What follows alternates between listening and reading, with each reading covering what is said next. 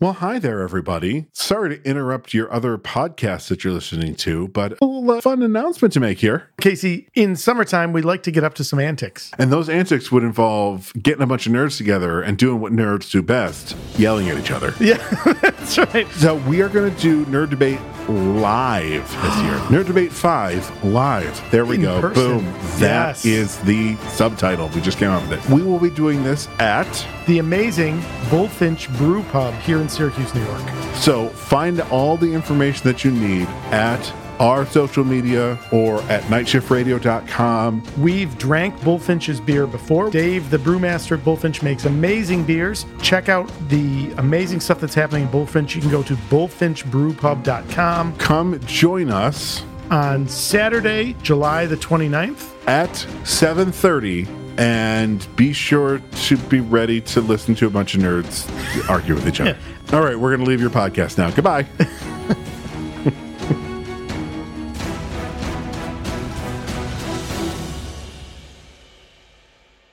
You're listening to the Never Heard of It podcast, a Night Shift Radio original. Every week, we bring you the good, the bad, the weird, and lesser known streaming movies. Hit subscribe for new episodes every Thursday and Sunday. I'm wearing a hoodie now, but I guarantee it's going to get warm in here. We finally turned the heat on. Yeah. On Thursday night, we turned it off because that was the night that I was supposed to like plummet from being in like the 70s to like the 30s or 40s. And it did get very cold that night, but I think other people turned on their heat higher and more proactively than we did. Like I set it at 68, thinking like it is 72 in the house right now before we turn our heat on. So if I set it at 68, it's going to stay within a comfortable realm. Sure. And I think I was awake at like 3 a.m. the first time it came on.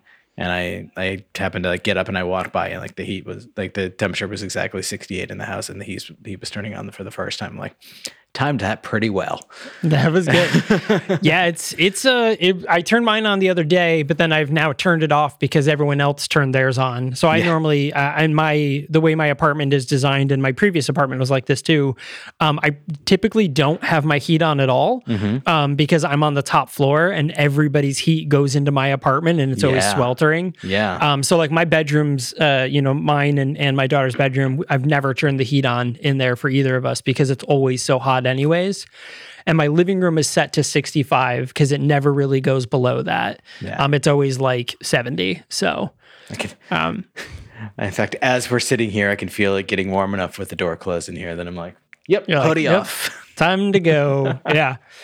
Yeah. But that's what happens when you live in apartment like condos and stuff like that, as opposed to a motel in the middle of the desert. Yeah, I got to imagine like those are a little bit more difficult to maintain the heating or like just a comfortable temperature. I mean, like hotels in general are weird. Like maybe we've talked about this, maybe we haven't. I don't know. Like I told you I'm writing a short story and I actually found myself including this opinion in one of the scenes. Like when I go to a hotel, it's always really difficult for me to get the climate control right because you either have like one of those units where like there's a thermostat and like maybe you control that, maybe you don't, and then like the thing just kind of kicks on and off all fucking night long trying to stay at exactly that temperature and never quite getting right. Or you have one of the like where the unit has the temperature control right on it and it just like cranks. And so like it's always either too hot, too cold, too quiet, never noisy, never loud enough. I'll say like never consistently. And so it's hard. And I gotta imagine that is one of the more expensive parts of running a business like that as well, is people like me trying to get the temperature right in their room. And all the pigs in your pool. Mm-hmm. And that being said, hello and welcome to the Never Heard of It podcast. I'm your host, Michael Veit. And I'm Caleb, and I may or may not be running from a crime. Because nobody fucking knows. Nobody knows.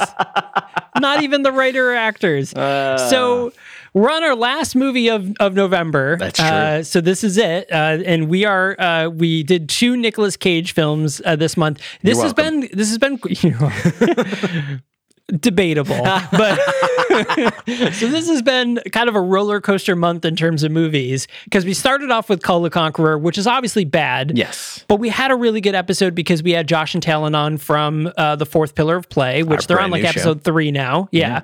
It's fantastic. Cool weekly podcast. They're designing a Dungeons and Dragons campaign as you go, and you get to kind of be there with them as they do it and see cool. like the process. Very, very cool. The first official episode, they worked on names for it. And then the second episode, which has already happened by now, you get to see what the name is. So go back and listen if you're a Dungeons and Dragons fan. It's really cool. So we started off with that. And then we jumped to Season of the Witch, which was not great. Not a great Nicolas Cage film. I'm not wrong, though. You're not wrong. I will take that offense because I am not wrong. And that was another movie where it was kind of like, what, like the end of the movie happened and you're like, well, why was it called Season of the Witch then? Yeah. I don't understand. And then we did, what did we just do? Oh, then we did I Declare War. Which was like, had all the potential to be like a fun, lighthearted, like imaginative comedy, and really took a dark turn in war movie territory. It did. That's an on paper film, you know, where like on paper, this is a great idea. Yeah. Execution, not so much. Yeah.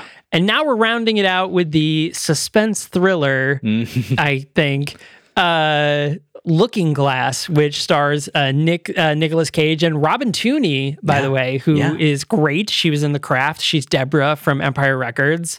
She's been in lots of things. And so there's a couple things that I need to say about this. First of all, I made an intentional choice when I picked this movie. Based on the trailer, I had a pretty good sense of what I was getting us into, and I made the decision and I committed to it, and I stand by it. So that's fact number one. Fact number two, if you watched this movie on Hulu like I did, Hulu mistakenly lists the writer and director of this film as Janu Benton. And if you remember correctly, when we were joking last week about like, did we watch the same I Declare War, because there were several, I got curious. I was like, okay, Janu Benton has nothing to do with this film whatsoever. What has he done? I looked him up, and known for Looking Glass 2018. Now you might say, but we just watched a film called Looking Glass that came out in 2018 and he wasn't in it.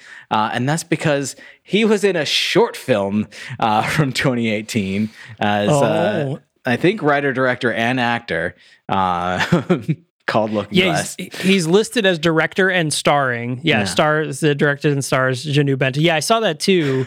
And I was like, wait, what? I was like, I don't know. Like, I know pretty much everybody that was in this movie, because there's only like 4 people in this movie. That's a pretty small And I was cast, like, definitely not. Like, I knew the 3 big people, like the sheriff, Nick Cage and Robin Tunney. You know, I recognize Mark Blucas from, he was Riley on the Buffy the Vampire show. Of course. I recognized him and I knew him.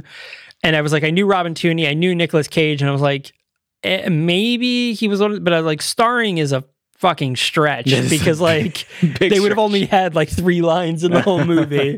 So like, I don't know, like Nick Cage, like Robin Tunney stars in this movie, but like if you're not one of those 3 main people, you are not starring in this movie. So it's very interesting when I also looked it up on IMDb and I was like, you're not either of those people. Yeah, it was pretty wild. Yeah, so this is Looking Glass from 2018. I'm surprised that this movie was 2018 a little bit. Yeah. It kind of feels like it was like 2009. I can see that. Yeah, it is a little bit of an earlier 2000s vibe to it. Definitely on the grittier side for Cage's films, and it's like, so yeah, the overall feel of the movie is definitely earlier, but like Cage's performance is very much settled into like modern day Cage. He's a lot less like out there crazy, a lot more reserved, but like still prone to just yell things like what the damn you fucks, or whatever Yeah, right. it is that he yells. Yeah, like he really, yeah. I mean, this is the most like subdued I've seen Nick Cage in quite some time. Like, because he doesn't have that sort of like madman Bonkers is like the word I was looking for. Yeah, like what you see in like The Unbearable Weight of Massive Talent. Like, he doesn't have those moments. Yeah. He is very like quiet and reserved. Honestly, it kind of feels like he just did not give a fuck about this movie.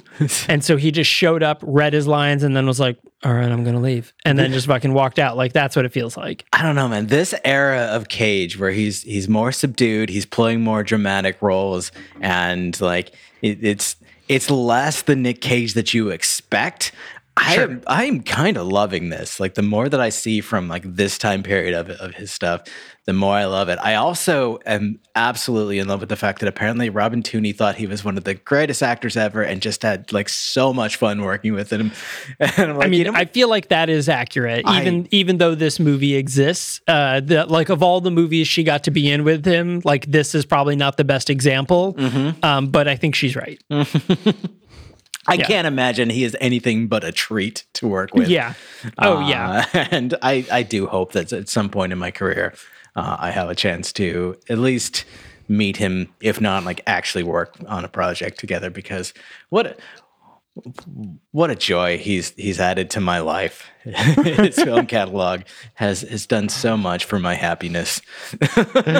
So let's jump into this movie, The Looking Glass. Looking Glass, not The Looking Glass. Yeah, Looking get it Glass. right. Not to be confused with Alice in Wonderland in any way. This is a very serious film, Michael, and I demand that you give it the respect that it's owed.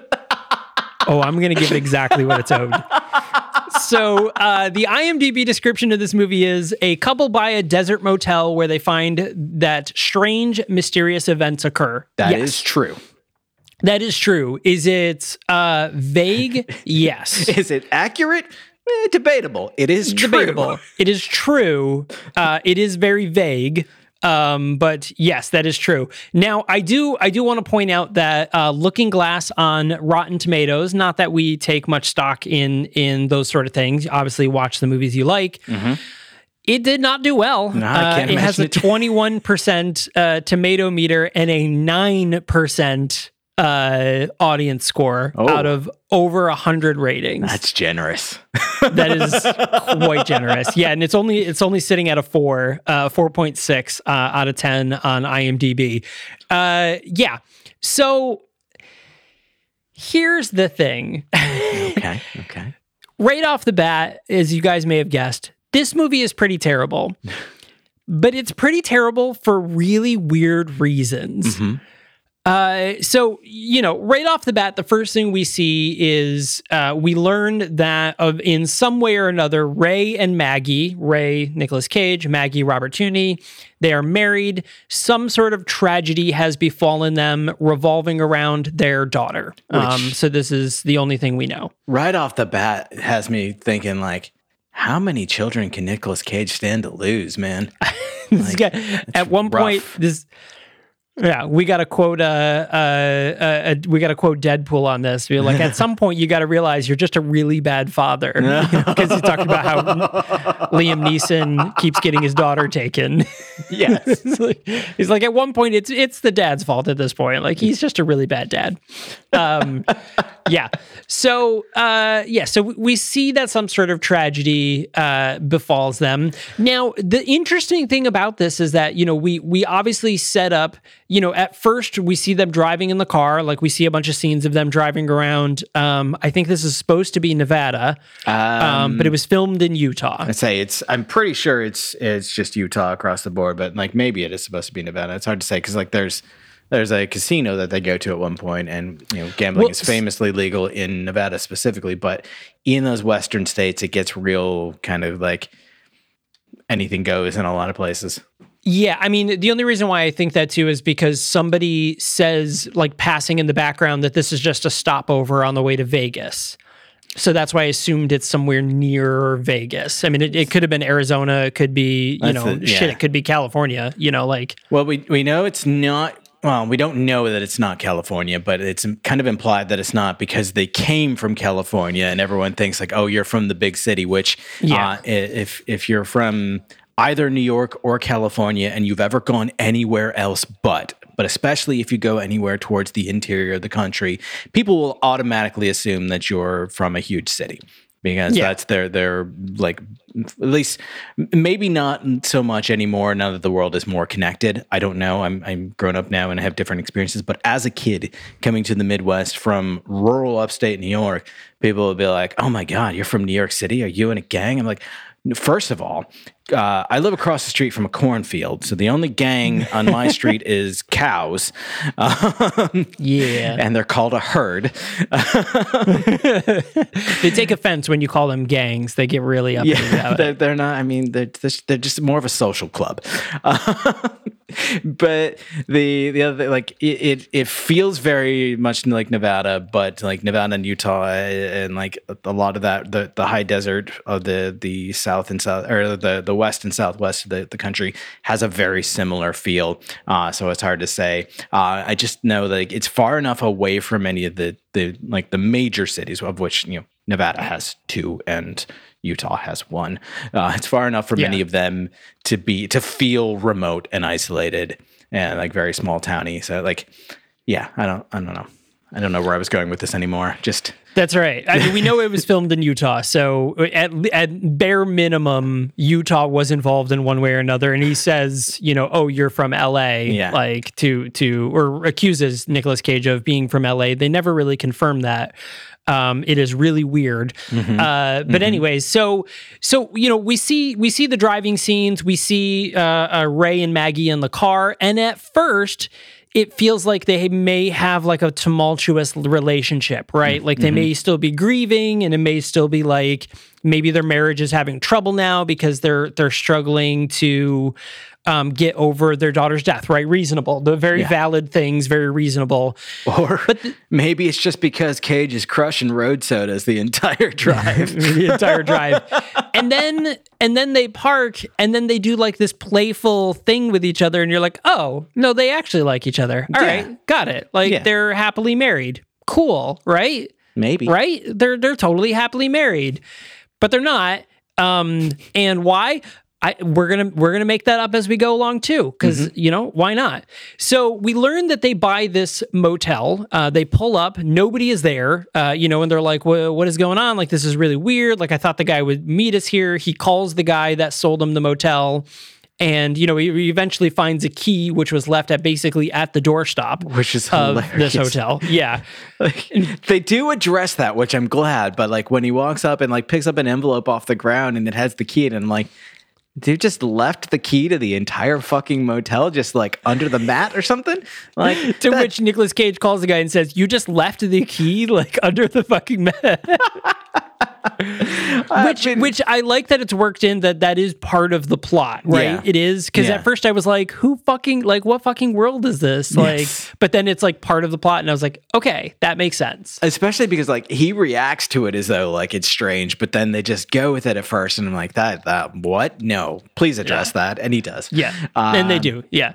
But also, I mean, I guess you get what you get when you buy a motel off Craigslist. Yeah. I mean, bold. Yeah.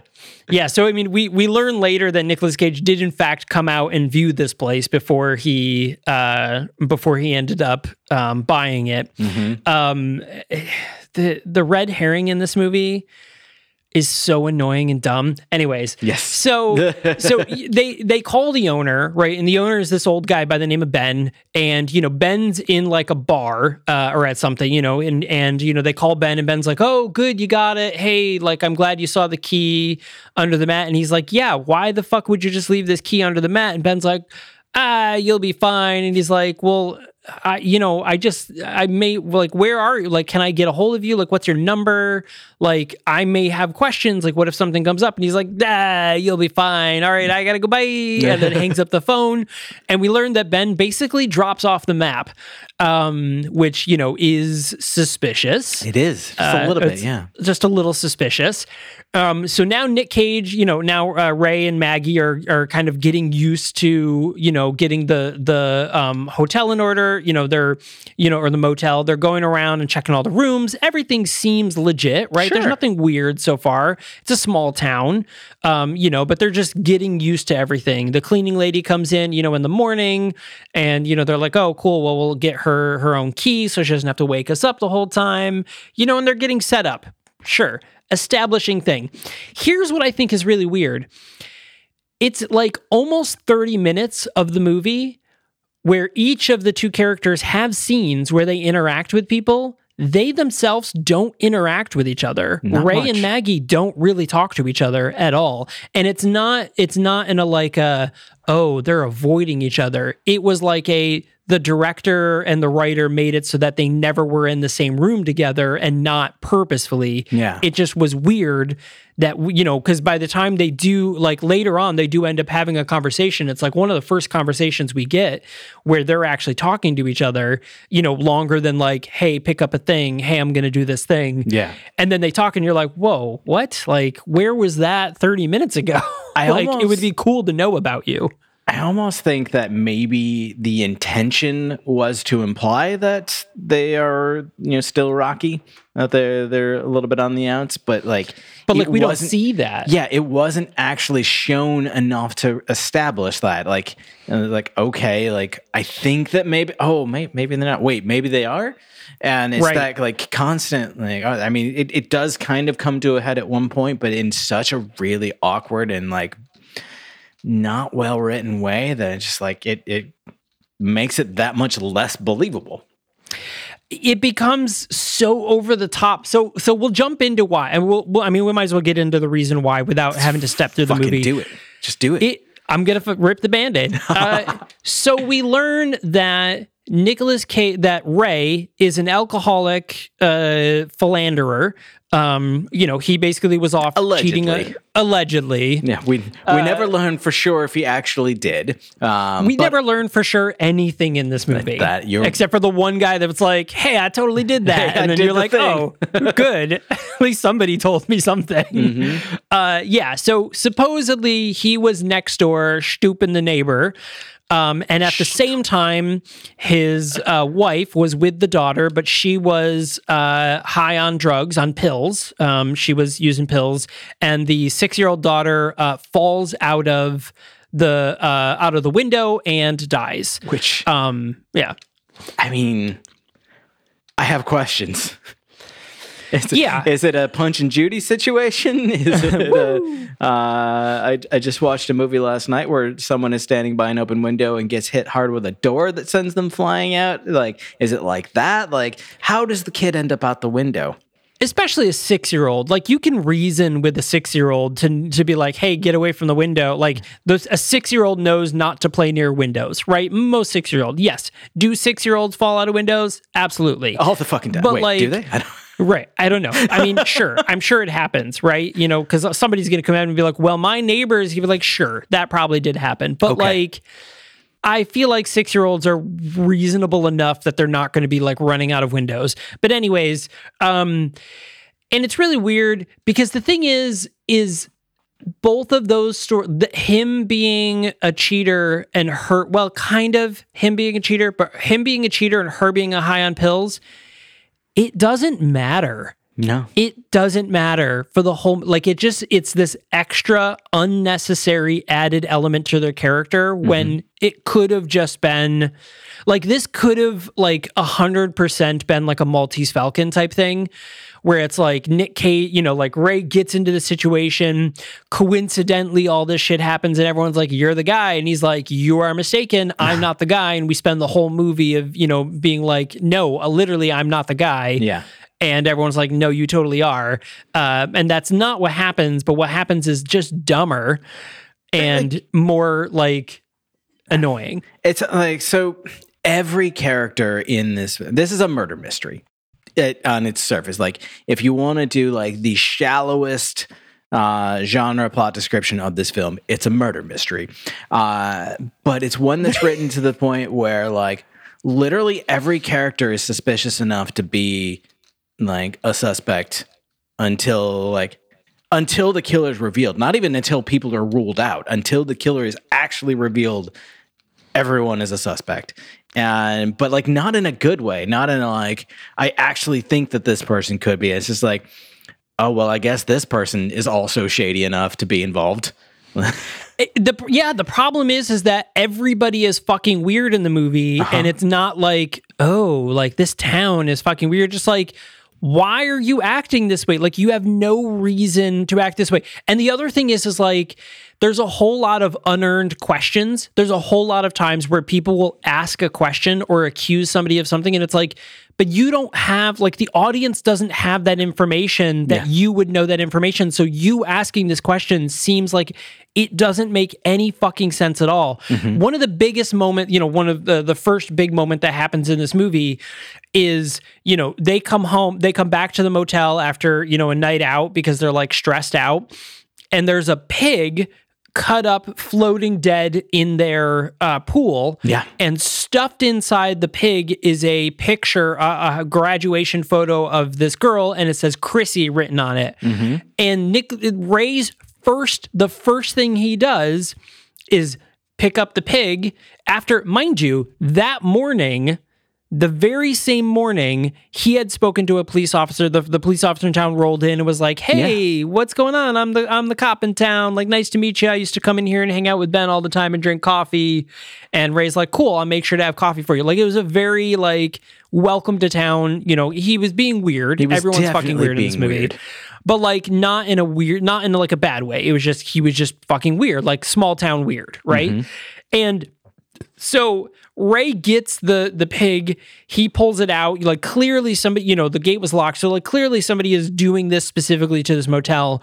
And Ray's first thought is to take the pig out to the desert and burn it and never talk about it again. It is so fucking weird for him to do that. But then the next day, he talks to the police officer, and the police officer's like, "Ray, buddy, old pal, pew pew. So what did you do last night?" And he's like, I don't know, like the wife and I went out. And he was like, cool. But then you sped out of here really fast. And he was like, what? He was like, oh, I saw it on the camera. And he's pointing to the place across the street. And he was like, oh yeah, I left and then I came back. And he was like, yeah, so, and then, Ray's like, oh, because there was this pig in my pool. And he's just like, yeah, no, I know. It's like, what? But how? But this is like, why didn't you call the police? Why didn't you call the police? So, this is a perfect moment to do so. First of all, I mean, like the cop has already been around and been like sketchy and weird towards you, maybe implying that like he's keeping a little too close an eye on you. You've already talked to the guy across the street, so you know that they are keeping an eye on you in that like small town, I got my eye on you sort of way. And then this thing happens and like, you feel like that, like maybe there's already a little bit of like suspicion building. It like the first thing you do to maybe try to like stop that suspicion from being directed to you is to immediately cooperate in every way possible. But he doesn't do that. He acts super shady and like takes has himself a pig roast out in the desert. And the cop gives him shit for it. It's like, the Rangers were not too happy when they found it. Like at least burn your pig on a campsite, which okay, whatever. Like that's sure. Weird. But like, okay, so they saw Ray leaving a little too quickly, but didn't see what he was doing and didn't see anyone. Like they make a point to say like, we didn't see anyone bring the pig there. So can you like, is there surveillance footage or is there not? Right. Well, I mean, because obviously they've seen it. And my biggest concern, so this happens, and then later in the film, a bunch of red maybe paint is sprayed all over the motel. And the reason behind it is because just after Ray visits the motel for the very first time that night, a young girl by the name of Chrissy is found dead in a pool. So the story originally that Ray says is that, she basically cut herself up and got in the pool and bled out in the pool. What we learn slightly later is that she was gutted and thrown in the pool. So she was split open down her body, and that's the reason why the pig was split open, and she was found in the pool, and is the reason, Ben wanted to sell the place because like everybody was giving him shit for her dying in this pool. So he's getting pranked about it. The thing is that plot and Chrissy goes nowhere. literally, it is a driving force for a lot of the movie. And then there's like this other plot about this voyeuristic thing, but the whole Chrissy thing does not go anywhere. It's also heavily implied that Chrissy isn't the first or only person to be killed at that motel prior to Ray taking ownership, but that goes nowhere too. Also, right. I mean, we can extrapolate maybe a little bit, but like it basically goes nowhere. So like we have this setup of characters who are all very suspicious. We Ray and Maggie, new in town, possibly on the rocks marriage wise. Possibly not.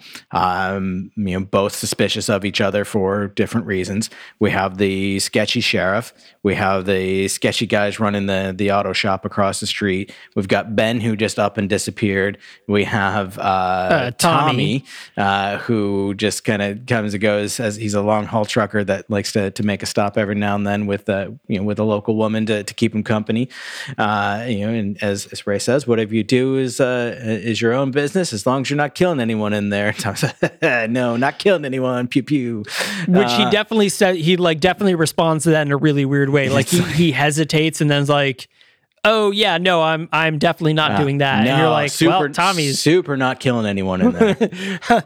What? And then like it's so weird. We have Jessica. Room Jessica. 6, played by Jackie Gray, who I just saw earlier. She was in something. Oh, she was in Drive Me Crazy. Oh, do you remember the Melissa Joan Hart movie? Yeah. And then we also have a literal Chekhov's gun. Yes, we have it. I called that out loud when I saw it. Yep. And then we also have the Strawberry Blonde, they call her, played by Kasha Conway. And it's like every single one of these people, like we're given some reason to be like kind of weirded out by. Obviously the exception being Jessica when she is murdered. Right.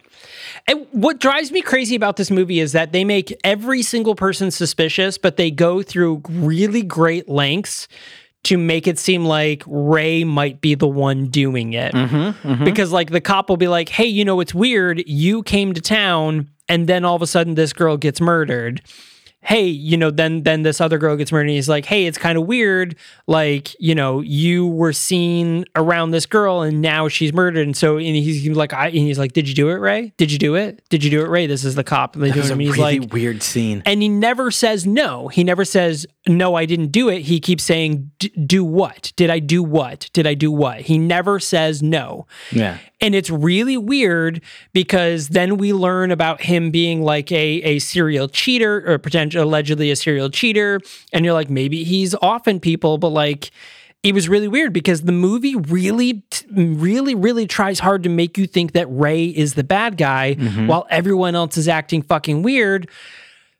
But the reveal is so stupid. And then it's just like, when you finally realize who it is, you're like, okay, all right, we'll go with that. Like, then why would you making the audience feel like it was Ray? Like, that's unearned. It was unearned plot. So, like the whole thing that is supposed to be driving the central plot of this movie, would this be an appropriate use of MacGuffin? The hallway. The hallway. Yep. The MacGuffin of the film is that Ray stumbles across this like creepy hallway that he's got to crawl up a ladder and through like a crawl space to get to, where he learns that the hotel rooms have one-way mirrors in them, and it was set up as such that someone with access to this hallway could watch what was going on in the rooms. It could be a creepy voyeur. But it's only one specific room, and it's specifically number 10. Is it just number 10? I thought it was he only ever goes to number 10. I guess you're right. I guess because he looks in on a few different people. I guess I assumed that it was different rooms, but yeah, it must be only room number 10, which is why they kept insisting on room 10. Which also like that was another thing that was like really weird. Like the trucker always insisted on room 10 because like, I don't don't want to bother anyone with my comings and goings. And then his comings, that's for sure. when he's doing his duty to his wiener, that is an actual line. I didn't make that up. The very specific, the line is exactly, I got to do my duty to my wiener. Yes. Mind you, this line is immediately after he tells a story about a woman being gutted open. And he was like, yeah, a woman was gutted open here like a month ago, right in your pool. Anyways, I got to go do a duty to my wiener. And it's like, who fucking talks like that? Who talks like that? You psychopath. And of course, we learn that Kesha Conway's character, the Strawberry Blonde, is a local dominatrix. Sure. Who seems to be meeting clients there. She also really particularly loves Room 10, and it's a really strange. Where like the people who are coming and going from this hotel are always insistent on Room 10, but they don't know about the creepy voyeur mirror unless maybe they had an arrangement with Ben and like did they have an arrangement with Ben? I don't think so. Like, I kind of feel like Tommy, the way he like insisted on like tipping a little extra for the discretion, kind of felt like he maybe knew that was like, Ben was watching. Yeah. I mean, maybe, but that information isn't even implied. It's not there. It's one of those like you're extrapolating based on like what you think. I mean, maybe, but that would have been cool to know. But they fucking kill Ben for no reason. Yeah. So, literally no reason to kill like Ben. No reason. There is a reason, and we'll get to it. But it's a bad reason, but it's there. Yeah. So the whole thing is set up where like Nick Cage has started to creep on Room 10, and at one point like he starts to suspect because the dominatrix woman was involved with Jessica before she goes missing and turns up dead, and then he sees her again with another person in the room, so he follows her to a bar. This is where we get the Chekhov's gun thing because like he gets like confronted by her friend, boyfriend, date, associate, we don't know, just a big dude who starts like beating on him and he pulls the gun on him. But when he comes back from this is one of the weirdest scenes in the film because, of course, Maggie watches him drive away after the woman drives away, so she immediately thinks he's going somewhere to fuck her. And when he comes back, she's already like, no, I'm not going to hear any of it. You were cheating. You lied to me. You lie to me all the time, and I'm not going to listen to it. And I'm just like, locks herself in the bathroom to get high. And he, of course, kicks down the fucking door. Literally. Like, throws her pills in the toilet, throws her in the shower. It's a very weird, aggressive scene from both of them. And like, she's making no effort to listen to him, but he's also making no effort to exonerate himself. And it's like, you two are in a very unhealthy relationship. And anything that we have seen thus far has really kind of it's hinted at that, but like not like overtly shown it. But then we see that we're like at some point, like she's just like beating on him, and then she like starts kissing him and like takes out his dick and they fuck. Yeah, it's very weird. There's three moments with this woman that are all very fucking weird because all of them, she has lines that don't make sense because they're like, it's either you do know that, why are you saying that? Or you don't know that, why are you asking that? Because the very first time that she ever has any interaction with any of the characters is she comes in to rent a room with Nick Cage. Nick Cage is really fucking weird to her. Like he is really like almost on the verge of like hitting her. Anything? Yeah. Just and she's like, I know what you need. Some coffee? Yeah. it's just so weird. And she's like, okay, you need brochures here. She's like, well, good night. And she, slinks off to her room. The next moment that we have the interaction with her is she comes back to rent a room and she rents it from Maggie, to which she says, like, she rents a room and so this is the weird part is Maggie says, have you ever been here before? To which she doesn't respond. And then she picks up a photo of Ray and Maggie and says, "Oh, is this your husband? Is this your old man?" And Maggie's like, "Yeah." And then she's like, "You better watch out for that one." Yeah. And then she goes off. So it's like the implication is that she knows Nick Cage, right? Because now we have that sort of inkling, which is why Maggie gets so suspicious when he runs off after her, is because this woman is now implied. The third time that we see her is the part with the gun. He chases after her to the bar and says to her, like, hey, I know what you're doing. And she's like, I don't know who you are. And it's like, yes. And he's like, I run the fucking motel. And she's like, I have no idea what you're talking about. Yeah, congratulations. But it's so unnecessary because it's like she's not being, it's not like she's being secretive. She's acting like she legit does not know him and just like, hey, mind your business. Yeah. And it's like, but we know that you know him. This whole like being coy thing is so unnecessary. It doesn't make sense because the audience knows that both of you know each other. What is the point of this scene? And then like add on top of that, like, you know, as you mentioned, there's so much effort put into putting the suspicion on Ray as potentially being the killer. Ray makes no effort whatsoever to remove that suspicion from himself. If anything, everything he does only adds to it without making any attempt to like clear himself whatsoever. And just, it's very weird. It's very frustrating to be, you know, in that sense is that every single person in this film acts unrealistically, like over the top unrealistic. Like the cop acts unrealistic. Ray acts unrealistic. Everything he does, you're like, why would you do that? Like, why would you do any of that? And then, like, the other thing is, so the first time that he talks to the people across the gas station person, the gas station's like, oh, hey, you took over from Ben. And he's like, yeah. And he's like, oh, yeah. He's like, well, hey, you know, I'm across the street. I'm always here.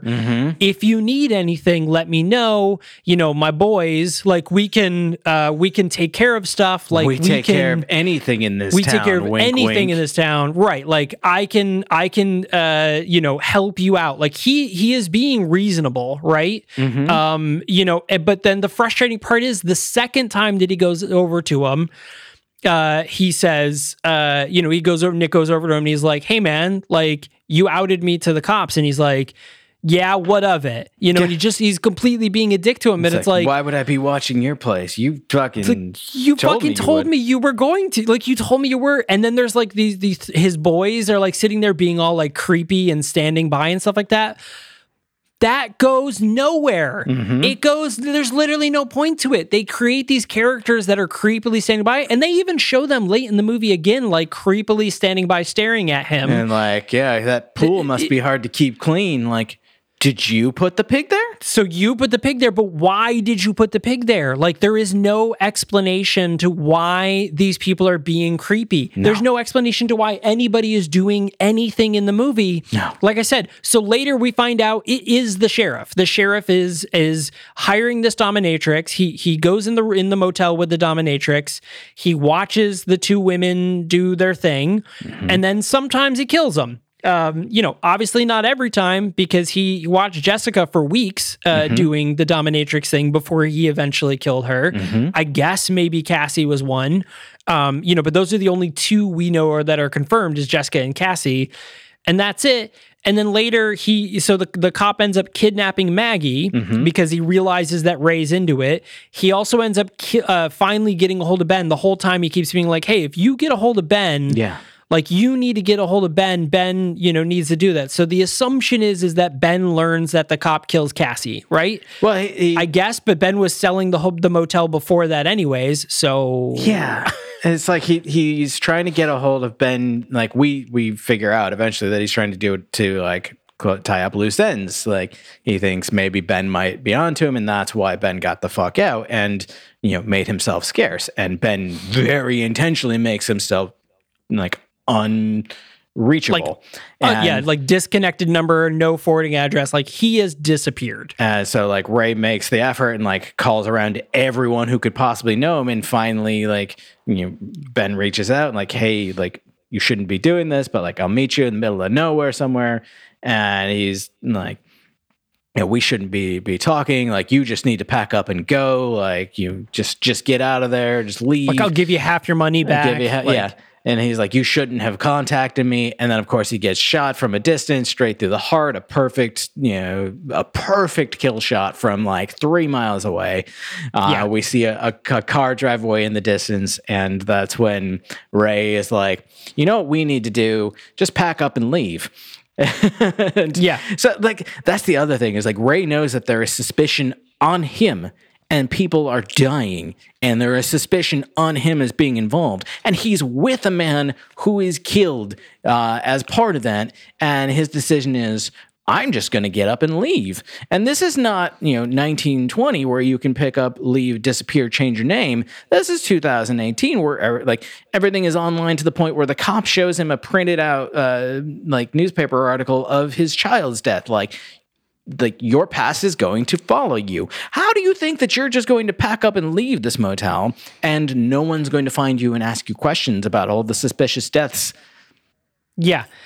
This whole movie is so terribly written that like it's so frustrating because nobody acts, not even the killer. Like it even gets to the point where when you find out that the cop is the killer and you see him with Maggie, the thing that makes you know that it's him, as Caleb said, he says like, yep, I did it. Yeah. But like, there isn't like you did it because, like now I understand, like we've unraveled the plot and you're, into, killing these women because they reject you or something. Like there's no reason behind it. Nope. So there's no connection. Like there's no way to connect the cop to the people being killed aside from the fact that he hires this dominatrix, but we know that he hires the dominatrix and doesn't kill as well. So like there is no like 1+1 for this, for you to be like, oh, it was the cop because of this. And here's his reason. You're like, oh, it's the cop, I guess. Yeah. I don't know. Like it literally could have been anybody that we've seen. And I would have been like, oh, okay, sure. The cop was the most sketchy of everyone. And so like in the end, I was like, yeah, it's definitely going to be the cop the way he's acting. But then the reveal was just like, it wasn't even like, yeah, of course I knew it all along. It was like, fuck it, I guess so. Yeah, it really was that. It was like, oh, okay, sure, it's the cop. And, at this point, Nick, Ray, the cop kidnaps Maggie, chains her to the bed in room number 10, does it. But here's the thing. He doesn't know that it's a two-way mirror. No. So this is where I'm thinking that we didn't know that the town didn't know that this is him. Maybe he was the only one who didn't know. But so like as this was happening, I made it a point. Like he walks up, kind of like checks out the door of the window, like he sees the lights on in there, so he knows like their residence in the motel has been like ransacked and Maggie's nowhere to be found. So he makes the assumption like, all right, she's been taken, and he sees the lights on in room 10. So he makes the connection like she's in there with the killer. Okay, got it. He has the key to the door. He could go in that way. He's obviously not afraid of kicking in the door if he needs to. He could have done that.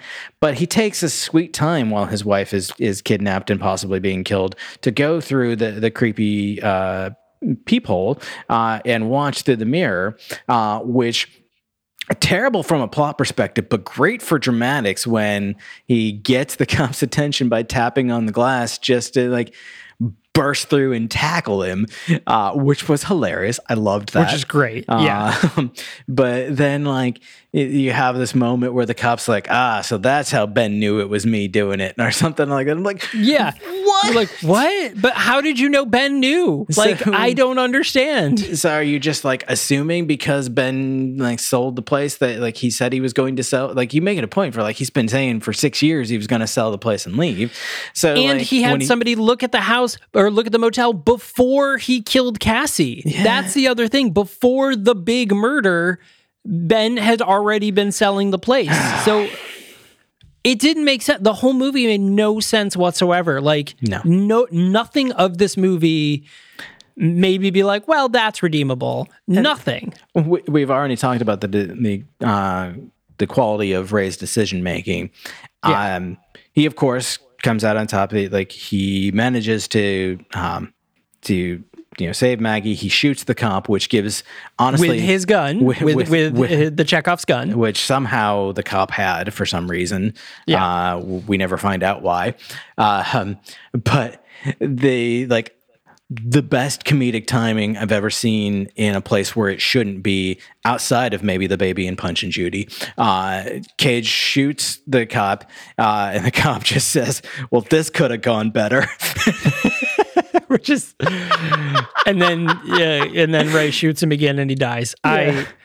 But then another bad decision making. So after he's done this, so they just get in the truck and leave. So like, he saves there's the a day. witness. There's plenty of witnesses at this point. He saves Maggie, and shoots the cop.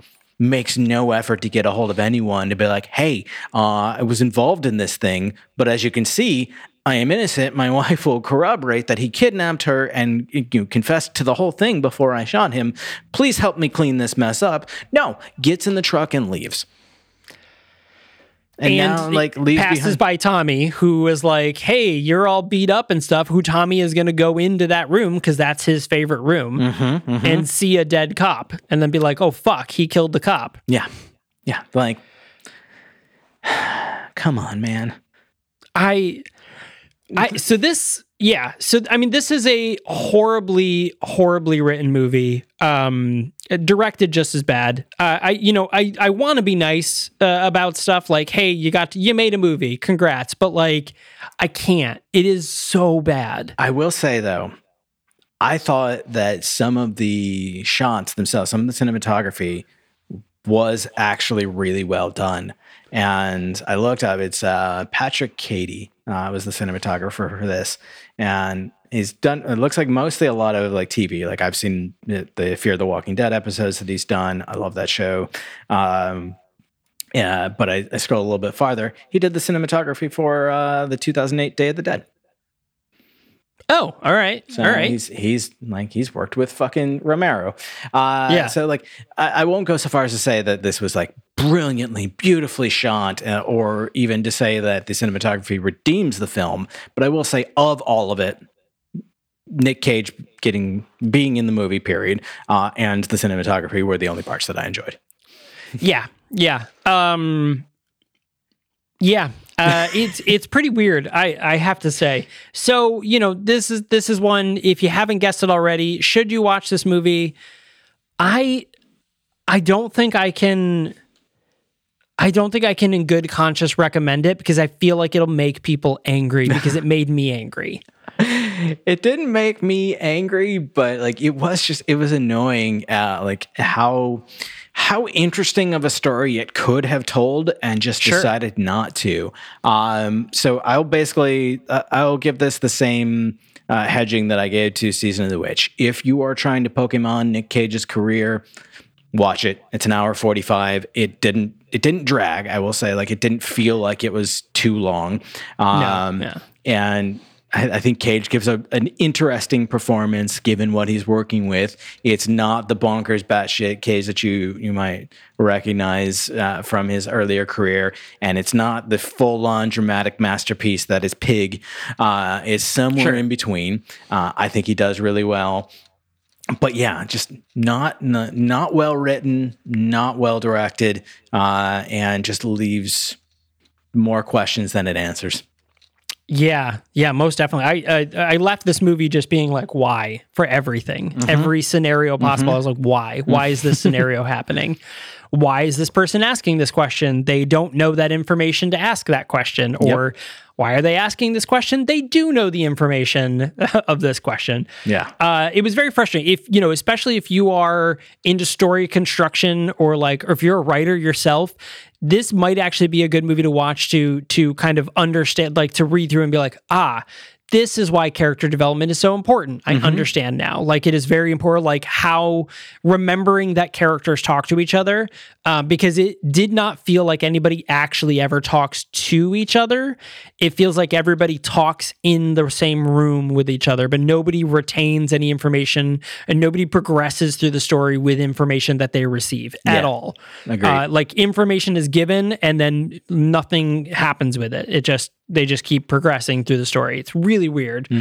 So there it is. Looking Glass is available on Hulu. So if you're the type of person that watches movies after we review them, and if you're like, no, I'm going to watch this movie now, that's where you can watch it. So go for it, but other than that, don't maybe. This has been a very interesting month. Yeah, and we don't have anything lined up for December yet, so we'll see. We do have another one. Hey, maybe it's out by now already. I don't know, but we just got a screener for Wounded Fawn. Oh my God, I'm so excited for this. It's going to be really excited. So we are going to do a bonus episode for Wounded Fawn. So this is another great opportunity to remind you to be subscribed or follow this podcast, because then that's when you'll know about bonus episodes, which we have bonus episodes every Thursday. We talk about things that are going on. Just a couple weeks ago, we talked about Black Panther. Before that, we talked about Marvel Snap. Caleb talked about watching the movie Prey. We've talked about, things that are out and about in the world. But if you're not subscribed, you don't know that those bonus episodes exist because they won't drop into your inbox. So make sure you're subscribed. And that way, maybe if we were able to push the Wounded Fawn episode out because of, whenever embargo things, maybe it's already out by now for you listening, or maybe it will be out soon. So make sure to subscribe so you can get notified for all of that. And that would be great. And of course, all the social media things down below. Make sure to give us a follow on your social media platform of choice that we exist on. And we would appreciate that, because also where you'll learn about all of the new things, including other new shows and stuff like that. So definitely check all that out. Hey, you know what? Thanks a lot for listening, everyone. Yeah. And as always, make sure to share with 100,000 of your closest characters in your story that have absolutely no purpose. And definitely imply that they might be the killer. Yes, because I don't know, reasons, man. They might be. You don't know. They might be. Shit, who knows? We could be wrong the whole time. All right, thanks a lot for joining us, everyone. We will see you next time.